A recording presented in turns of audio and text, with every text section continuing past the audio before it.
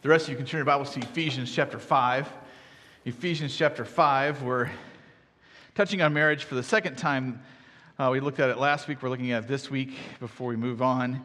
And last week we looked at the mystery of Christian marriage, how we are, in a sense, exemplifying the renewed humanity that God is recreating in Christ.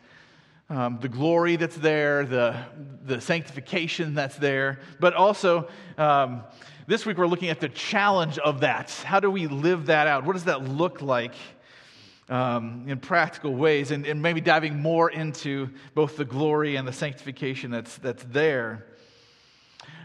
This morning I was in the process of looking for my belt. And so I did a dangerous thing, in my opinion. I asked my wife, "Where's my belt? Have you seen it?" You see, because early on in our marriage, she would have taken that personally, like, "What do you mean? Why do I have to know where your belt is?" Like the question was, the question behind the question was, "Why don't you have all of my stuff laid out for me all the time?" Which was not my intention, And so it would create this dissonance between us. Like, okay, I'm not trying to say this, but you're not trying to say that. So how is it supposed to work? But we've worked through that. She realizes that usually I'm asking because I literally can't see what's right in front of me. So this morning she was like, "It's hanging on a hanger in your closet." So I go to the closet and I look at the hangers. I look at all of them individually, and I don't see a belt. I'm like, well, maybe it got moved, blame those stupid kids, right? They move everything. Even stuff that's in my closet, they move it all the time. And that's, frankly, what would happen often. Like when I can't find something, I would start to blame the kids. It's like, man, those darn kids, they're just always moving stuff around. I can never find what I laid there, which is never true, but, I'm like, that's where I tend to turn, And then she said, "It's on the green hanger, the one that doesn't have anything else on it." I looked again. There was a green hanger, and yes, my belt was hanging on it. Like, what kind of woman knows that kind of detail about her house with 7 other kids? It blows my mind, okay? But that was the end of the conversation. Why? Because after 22 years of marriage, it's like, okay, I know you. I know you can't see the thing that's right in front of your nose, because literally it was right in front of my nose. And I could not be offended, she could not be offended. We could just work together in harmony to figure out where my belt is when I can't see where my belt is, right? And the challenge of marriage, and especially the challenge of Christian marriage, is how do you do this in such a way that you create oneness together and let it reflect the glory and the beauty of who Christ and the church is together? Because that's what we're all about. Paul is writing this in Ephesians because he says, I want you to live grace. That unconditional acceptance and provision that came to you at Christ's expense is yours, and you get to live it, and you get to walk in it, and you get to live in it and walk in it in very practical, day-to-day, earthly ways of, where's my belt, And how do we do this together so that we walk in grace, we live in grace? Because God is and has been and will continue to be in the process of creating this new humanity in Christ. It's not about background or race or how much money you have or any of those things. It's based on what Christ has done for us on the cross. That He came and He rescued us from sin and death. That our ultimate hope is not just to live, hopefully, as best we can in these few years that we have and then die and our bodies mold in the ground.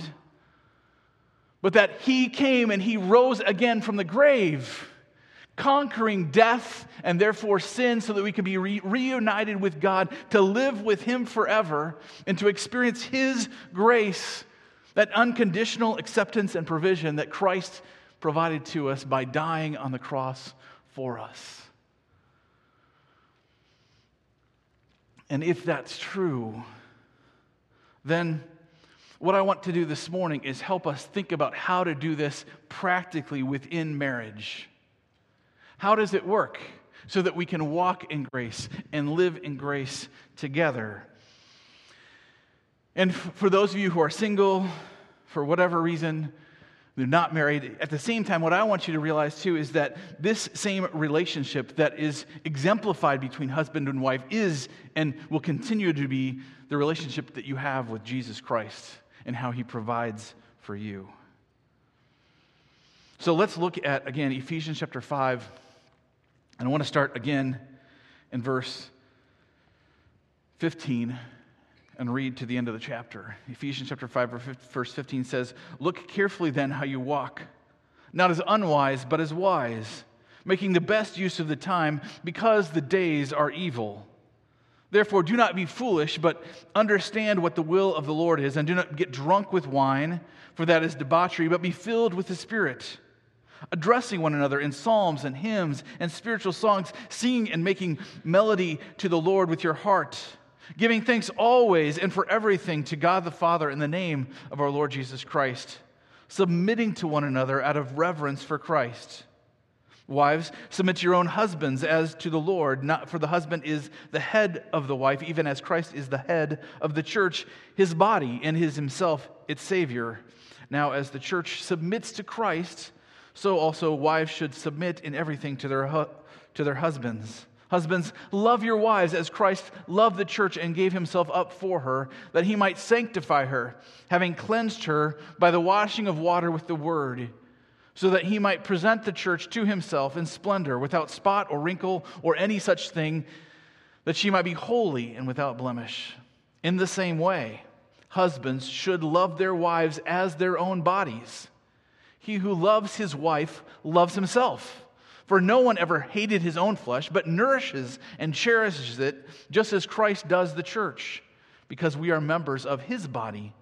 Therefore, a man shall leave his father and mother and hold fast to his wife, and the two shall become one flesh. This mystery is profound, and I am saying that it refers to Christ and the church. However, let each of you love his wife as himself, and let the wife see that she respects her husband." Here we have a key aspect that Paul, in saying, be filled with the Spirit and therefore submit to one another out of reverence for Christ. He's saying to both wives and to husbands, submit to your role in the process of living out this together. And I want to kind of talk that through with you this morning. And the idea here is to embrace the submission. Embrace the submission. Why? Why do I say that? Why is this important to talk about? Because submission for secular people, which is us in general, is scary. It's scary and it's counterintuitive. If you talk about submitting to someone or to something, it's counterintuitive and therefore scary, because our world is teaching us and prepping us and having us seek to be molded into the idea that we are, in that sense, we are our own kings and queens, so to speak. We're our own person. The best, the highest value and the best way that you can live out your life is to find a way to express yourself, to live out your own self-expression. That the best story that you can live is the story you make for yourself. That you define who you are, that you define how you want to live, and you define the way that you want to live. And that the best way that you can have, that you can know that you had the one life you have and live it out to its fullest, is to live your dream and to express yourself and to know who you are. And submission sounds the opposite of that. It sounds like you're saying, don't be yourself. It sounds like you're saying, don't know what's best for you. It sounds like you're saying, don't let someone else be involved in your life, really, in defining who you are. And therefore it's scary, because if the Bible is saying submit to one another out of reverence to Christ, and yet the world is saying, hey, the best way that you can truly live and have a full life is to not to submit to anyone, then how do you put these two together? What's the best path to take? Because you can't put them together is the problem.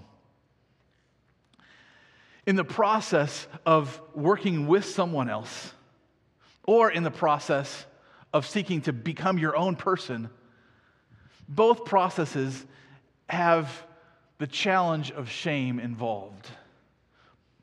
But submission, especially to secular people, sounds more like shame than just trying to be yourself and working harder at that process, right? Because that's what the world says is, well, you're like, well, I can't figure out who I am. I can't figure out how I should live and what my dream should be and what I should do with my life. And the world just says, work harder, shout louder, be more yourself. And what Ephesians is saying all the way through is, you have a self you can cling to in the grace of God. You are chosen in Christ. You are adopted in Christ. You are redeemed in Christ. You know what the point and the purpose of history is in Christ. You know that you're a part of that history in Christ. You have an inheritance. And not only that, but you have the assurance of knowing that you are part of this because you are possessed by Christ through the Holy Spirit. He is the down payment of this process in your life. You don't have to figure out who you are. You don't have to define who you are. You have been given the gift of knowing who you are in Jesus Christ. You are chosen, adopted, redeemed. You have an inheritance. This is all yours in Jesus Christ. And submission is not the way that you find yourself as much as it's the way that you give grace to someone else. Submission, in this sense, is that he's talking about here, is a way that you give the other person what they need. And in the beauty of marriage, the two of you are giving to the other person a gift, the gift of grace, the gift of mercy, the gift of love, unconditionally, by submitting to this drama, this role. Because if you think about it, the world is saying, hey, for marriage to work, it needs to have these things in place. But what if God is saying something that actually every couple really wants and is telling you how to get what you really need, just not the way the world would tell you to do it? Now, when I say play the role, so to speak, I want to qualify what I'm saying here, because I'm not saying play the role like the roles of who's going to take out the trash and who's going to do the dishes and who's going to do the laundry and who's going to do all of these roles that we play. I'm not talking about that kind of role. What I'm talking about is the role like in a drama, right? A play. When I was at Faith, I tried out for one of the plays that they did. And I got a role. It was a minor role. I think it had maybe 5 or 6 lines.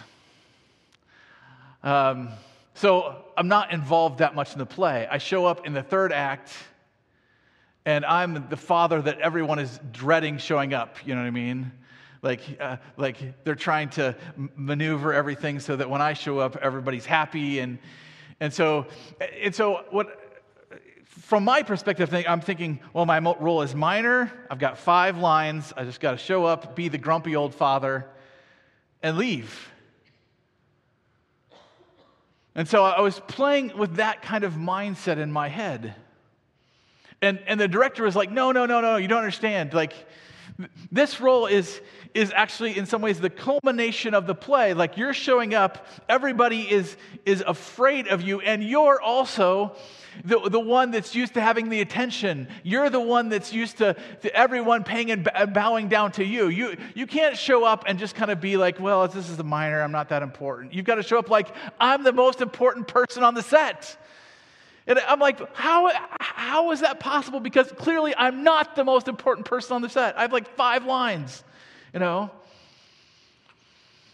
And yet she said, you've got to walk onto stage, so to speak, in character. And you've got to have this kind of character. It's going to come across whether you believe that you're a minor role or you believe that you're the most important person on the set. And that took me that took me a while to grasp. I was like, I've just got 5 lines. How do I communicate that I think I'm the most important person on the set? Through that. You know, when we were first married, you know, you're still learning each other. You're still seeking to feel loved by the other person. And I would come home and my wife would be like, well, I don't think you thought about me today. I'd be, do you really love me? You know, that kind of question. I don't think you thought about me today. I'm like, what in the world? How does she know what I'm thinking about all day? Like, what do you mean? Of course, and I can't say, I think you're an idiot for thinking that I didn't think about you all day. That would be, I knew that part. That was a bad move. But I would be like, of course I thought about you today, you know. And she'd be like, well, how? How did you think about me today? Well, you know, everything I do is thinking about you. And she's like, I don't think that's true. And I'd be like, in my back of my mind, I think, how does she know these things? I'm trying to put up this like, no, I really do love you. And it's kind of like this, because when I say play the role, what I'm saying is everything about how you're living comes through in how you're thinking about it. So, like, she knew that I really wasn't thinking about her all day long because when I came home, it wasn't all about her. Like, what does the text say here? It says, husbands, love your wives as Christ loved the church and gave himself up for her, that he might sanctify her, having cleansed her by washing with the water with the word, that he might present the church to himself in splendor, without spot or wrinkle or any such thing, that she might be holy and without blemish. In the same way, husbands should love their wives as their own bodies. For no one ever hated his own flesh, but nourishes it and cherishes it, right? Now, if I'm thinking about living that drama out, when I get home, I'm not going to be like, oh man, this is a really tough day. Wife, you know, where's my supper? I just want to have peace and quiet. Don't bother me. I want to be by myself, right? That's not living the role. I've shown up and I'm living the role of not husbands, love your wives as Christ loved the church. I'm living the role of my wife is here to serve me. That's the only reason she exists, and I don't need to think about her until I'm in her presence and she's supposed to serve me, right? But instead, if I show up and I'm like, man, how'd your day go? This is how my day went, and these are things that you know, sure, the kids were difficult. What can I do? How can I serve? Now, you see the difference in her. She's going to know that I thought about her and that I'm concerned about her and that I'm playing the role that I'm supposed to play. If when I show up, the first few lines are, how was your day? What do you need? How can I help? Right? As opposed to, you're here to serve me, and this is what I need, and this is what I want. Now, within the length of a marriage, there will be times when I'll get home and I could be like, man, it's a really rough day. I feel exhausted. I feel drained. And she might in turn feel like, okay, well, you know what? I can step in. I can help out. I don't need you to help me. I can help you. Within the length of a marriage, that's good. That's fine. But what kind of role are you playing? What is the way that you're thinking through what he's saying here? And what he's saying to husbands is, submit to this role where you're the head of your wife, but you're seeking to provide and care for her, that you're seeking to give up your life for hers. Right? Have you ever thought about your body? Right? That's the analogy Paul makes. Which is more important, the body or the head? And of course, the answer is both are pretty important. Like, you don't have a head without a body, and you don't have a body without a head, right? They're both equally important to how this works. But unfortunately, what happens in our lives is sometimes we look at the other role that the other person is playing, and we're like, well, they have it easier, they have it better, they don't struggle with their role like I struggle with my role.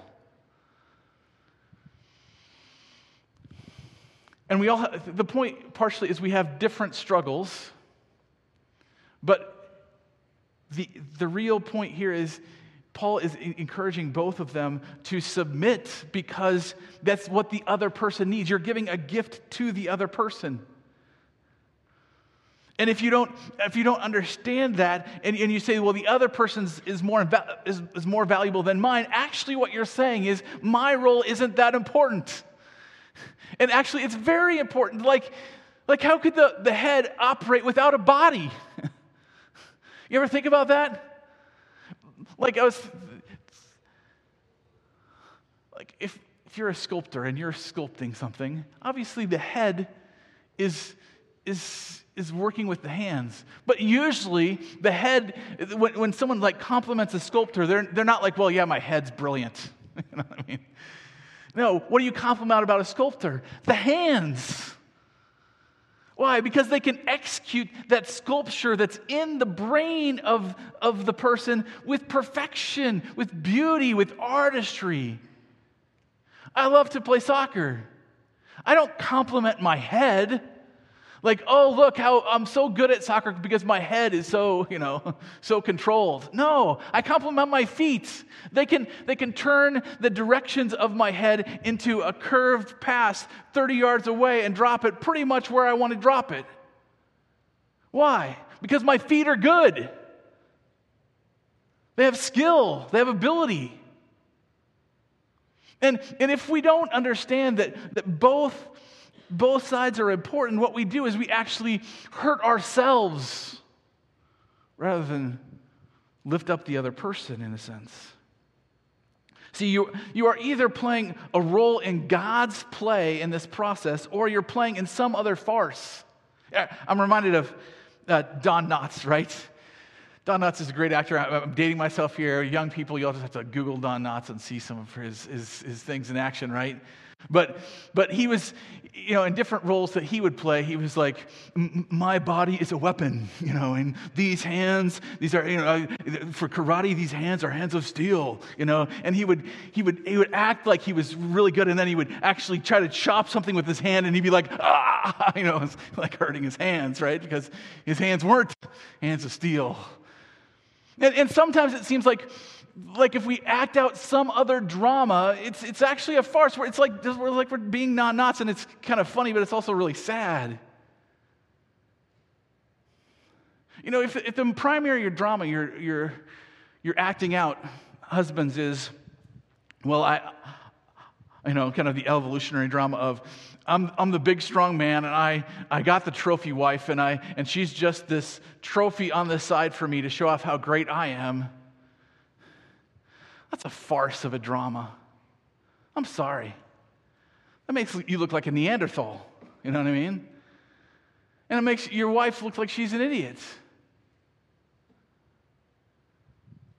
If wives, if the primary drama you're playing out in your mind is, I've got this animal of husband that I need to tame into someone who's civilized, again, what a farce of a drama.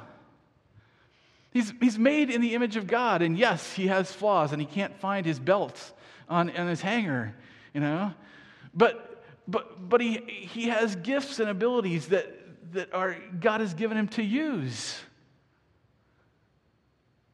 And so that's why I'm saying here is what Paul is saying here, not me. What Paul is saying here is there is a drama that you're acting out in your marriage. There's a story that is playing out. And the question is, what kind of story is playing out? Are you playing out this story of Christ in the church, and the wife is saying, you know what, I can tell my husband my needs and see him provide for me, and I can let him be the head and direct and provide and work to provide for our family.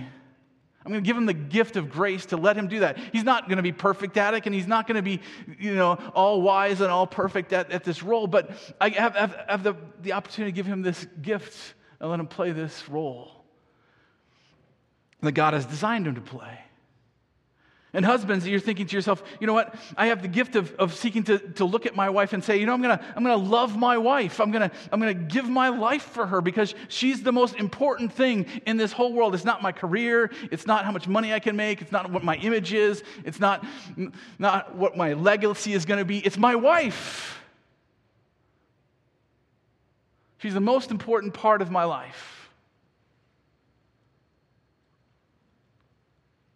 And what kind of drama are you acting out?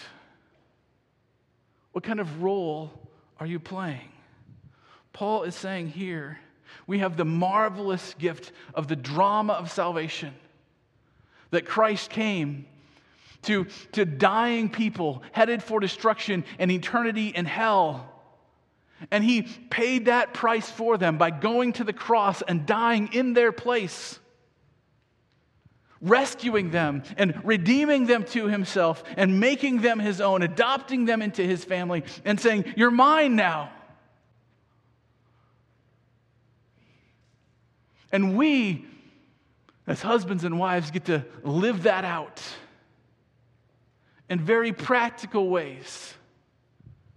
When I come home, I'm thinking, how can I love my wife? Not how can she serve me?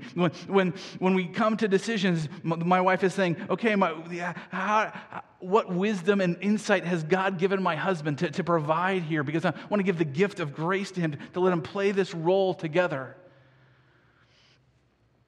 And it takes time, it takes work, it takes practice. And so that's why he ends this here. Paul ends it by saying, I know this mystery is profound, but let me just simplify it for you, so to speak. In the last verse, he says, however, let each of you love his wife as himself, and let the wife see that she respects her husband. And so we could say point number 2, grow in practicing love and respect. There's a book out there called Love and Respect by Emerson Eggerichs, if you're looking for some more detail on this. He makes the point that in some senses what is happening is women are looking at life with, in a sense, pink-colored glasses. They see everything through love. They see, are we connected? Are we close? Are we valuing each other? And men overall look through life with the glasses of if blue glasses, so to speak, of respect. Like everything is colored through, all right, do we respect one another? Can we give space to one another? Can we allow the differences to exist and respect those differences? And then you have two people get married. And two people who are different one another seek to love one another as Christ loved the church. And in practical ways, you have to understand the differences and practice those. Can I just give you a couple of illustrations? Again, these are from Emerson Eggerichs. And he has two acronyms for this. One, couple, and the other, chairs. Couple for the wives and the husbands to understand the wives, and chairs for wives to understand the husbands better. The first, the C for couple, is closeness. And what he's saying is that wives overall prefer face-to-face communication. That is, if you want to really help your wife to know that you've been communicated with her, she's been heard, you have face-to-face communication. You sit down across the table, you look into her eyes, and you listen to her. Because this is something sometimes guys take a long time to understand, is that your wife is on your team. She's not your antagonist. She's not someone that you're supposed to beat and win over. It's someone who's on your team. You're together working on something. And so a face-to-face communications is important. Emerson Eggerichs talks about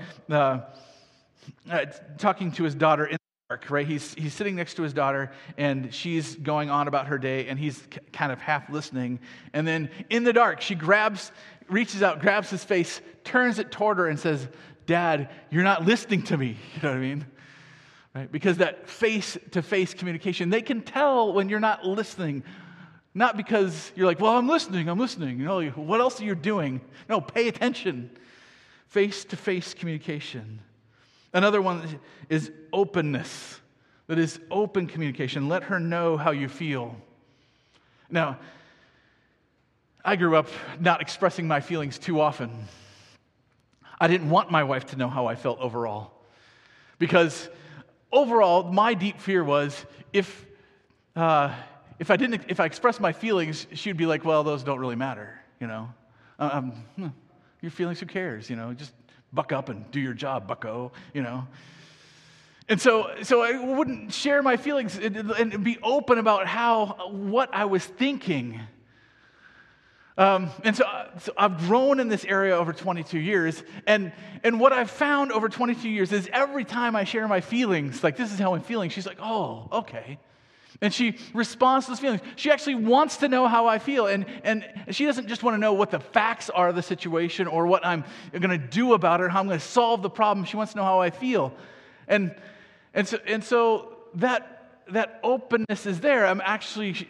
It creates more closeness and more unity and more oneness, not less.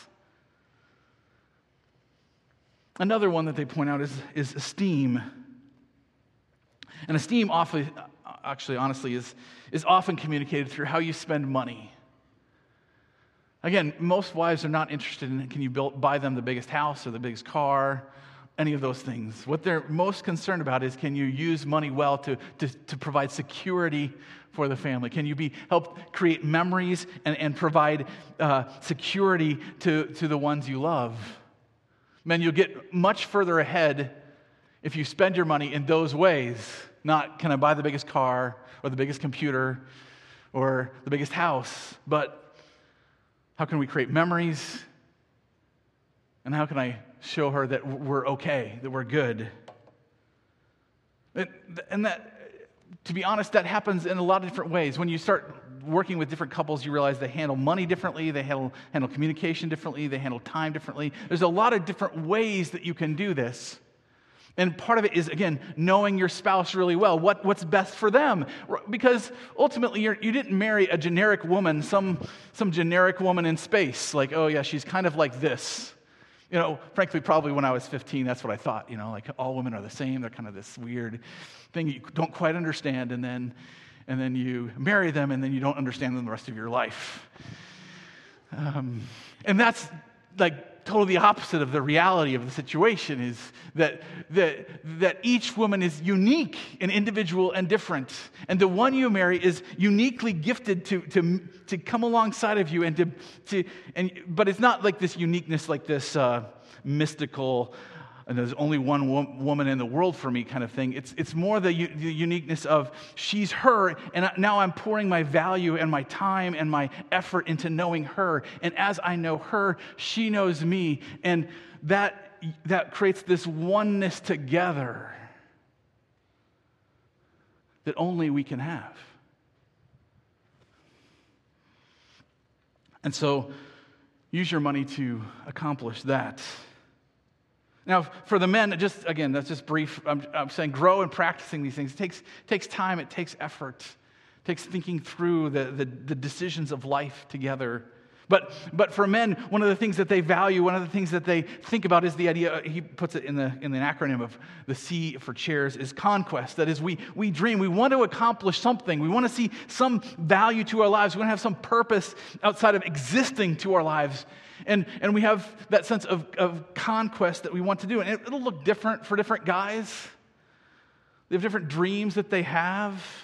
And wives, the best thing you can understand is when you married him, he's got his dreams, he's got his ideas of conquest, and that's okay. You're learning him and how to bless him and how to encourage him. Another part of this for guys is insight. We do like to fix things. We like to fix things because it means that we conquered something in our lives. Yesterday, my daughter this week was like, maybe my oil needs changed, and I was like, okay, we'll change the oil on the car. And there's something about actually fixing something, changing the oil, getting the job done. I got it on two of them, and one of them took longer than I wanted because I didn't have the tool I needed, and I had to go ask somebody for it. But we got it done. It was almost like I'm not going to stop until the job is done. Why? Because there's a sense of accomplishment. There's a sense of purpose and good identity that comes from being able to fix something and really say it's fixed, it's done, it's working again. And for men, they're not so interested in face-to-face communication, women, okay? It's work for them to look you in the eye and stay focused and listen for long periods of time, okay? just again, there's a dance here that has to take place. You got to understand that sometimes even my secretary recognizes it. She'll start talking about something, and my eyes will just kind of glaze over, like that's too much information. I can't take it. There's only so much information I can take.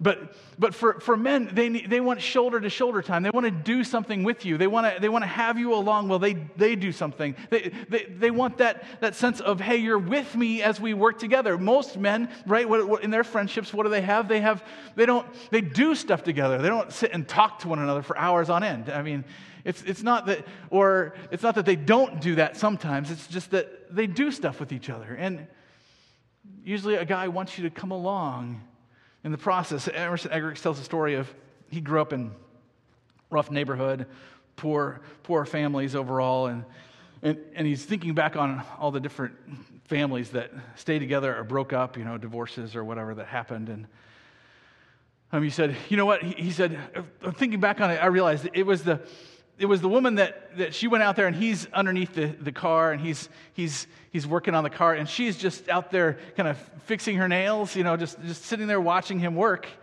And that those are the couples that stay together, why? Because it's like he's like, look, I can do this. You're watching me do this, I can do this. I mean, moms know this, right? Every little boy is like, Mom, watch. They're like, watch me. Because they want to have someone who's seeing what they're doing. And sometimes your husband just wants you to watch him do what he's doing. Why? Because that's a way to feel connected. That's a way to feel together. That's a way to feel oneness. And again, you're acting out this drama of the Christ and the church coming together and together living out this, I'm going to provide for you and you're going to provide for me, and we're going to do this in different ways. It's not going to be the same way. It's going to look different, but it's going to be a blessing to both of us. Now, in today's world, I have to kind of address one area, because what happens when one partner, so to speak, doesn't play their role? How do you deal with that? Because we live in a broken world. Not everybody does what they're supposed to do. We understand that. And not everybody understands the role that they're supposed to play. So how do you handle it? Now, Paul in this passage is giving us the ideal. He's saying this is how it works. Notice that he does not say, well, if your partner is not doing what they're supposed to do, then force them to do what they're not doing, right? He doesn't say that. He encourages both sides to do what they're supposed to do unconditionally, because again, grace is, in that sense, unconditional. It's coming alongside of the other person in their need. You know why? Because over the marathon of a marriage, you will have times in your marriage where one partner, for whatever reason, is not really able to hold their end up for a variety of reasons. Health, the mental health, all the different things that go into life over time. So it never says, if your partner isn't doing their job, then you have to force them to do it, or if they are not, then just leave. It says play your role and know that your role has power. You see, it's actually the one who won't play the role that holds the power. Like if you withhold what you can give to the relationship, you're actually taking the power rather than the other person taking the power. Power is not equivalent to responsibility. We're both responsible to do what we need to for the other person. But when we hold back, instead of giving the power to God to work, it's like we're taking the power to ourselves and saying, I'm going to force the issue. I'm going to do what is necessary. I'm going to take the power for myself. But this is, again, we're acting out God's story. In God's story, He has the power. We are just like the branch and the vine. He's the one who's providing the power. We're just staying connected to the vine. And if you want your marriage to have power, you want it to have influence, you want it to be healthy and strong, understand where the power comes. It doesn't come from you holding it to yourself. It's when you let Him have the power in your relationship. But, so how would that look just practically? Pray. Serve one another. Ask questions. One of the things that, so pray is important, right? You're praying for your spouse. Helping your spouse to have God's wisdom and God's grace in their lives. You're seeking to serve one another. When things don't go exactly the way you want, you're stepping in and serving the other person, giving grace in the midst of life. One thing my wife and I like to do is, a saying we like to tell each other is, a statement hardens the heart, a question softens the conscience, right? We tend not to be like, well, you failed here. It's more like, well, weren't you supposed to do this? Or what happened over here? I thought this was going to happen. And asking questions is much better. But at the same time, even those things might not be enough. There is abuse that happens. And frankly, being a part of a church community that can step in and help and maybe provide accountability or simply wisdom to say, yes, this is a time when you need to step back from the relationship. A church community can help with all of those things because abuse is real and it's not pretty and it's destructive. It destroys not only the person, but it destroys the story. The story is no longer one of God's grace redeeming us and rescuing us and helping us and serving us. It becomes the story of Satan destroying and dealing death in people's lives.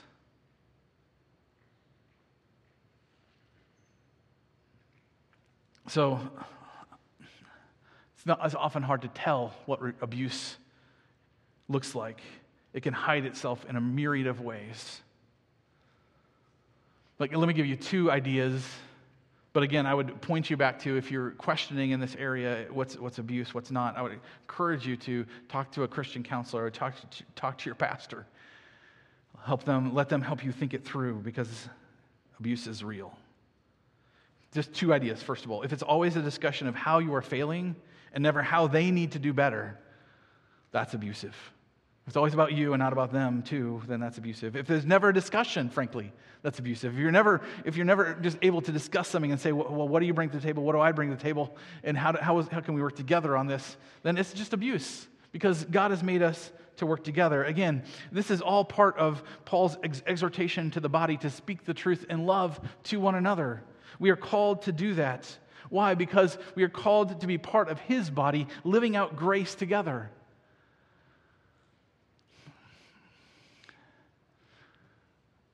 Church, you are the light of the world. A city set on a hill cannot be hidden. Christian marriage in today's world is truly light. It shows how differences can come together and love one another and play the role that God has for you, and not be like, well, you're superior and you're inferior, and none of that. But simply saying we are exemplifying the reality of the fact that we have been redeemed.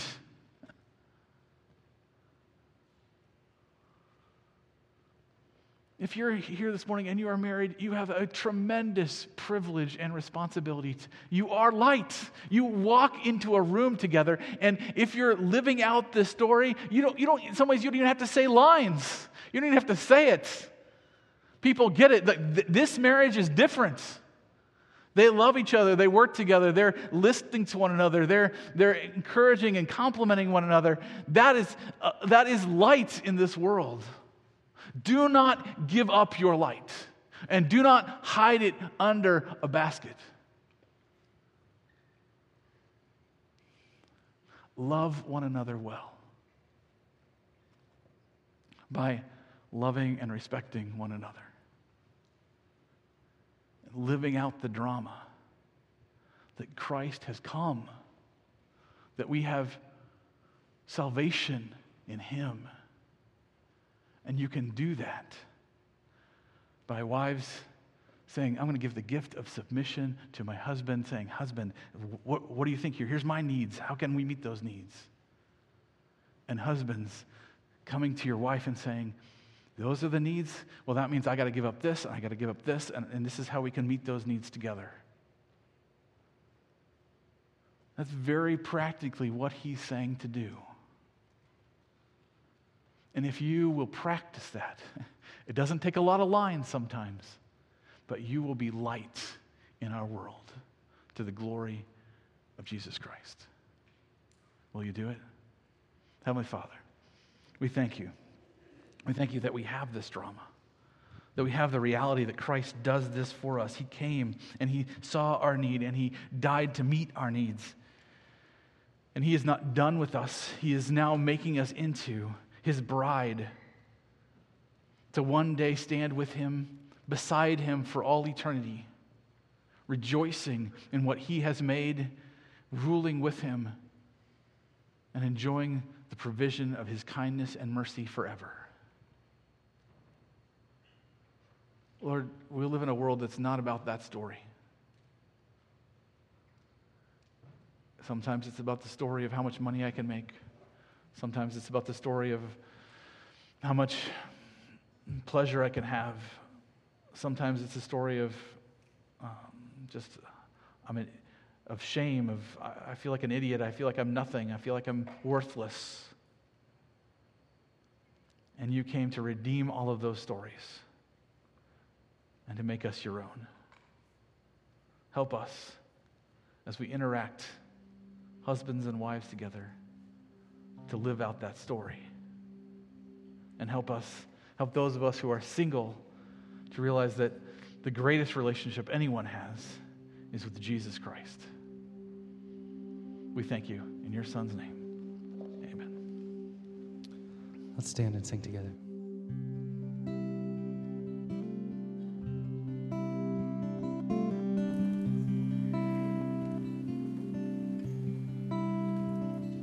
My worth is not in what I own, not in the strength of flesh and bone, but in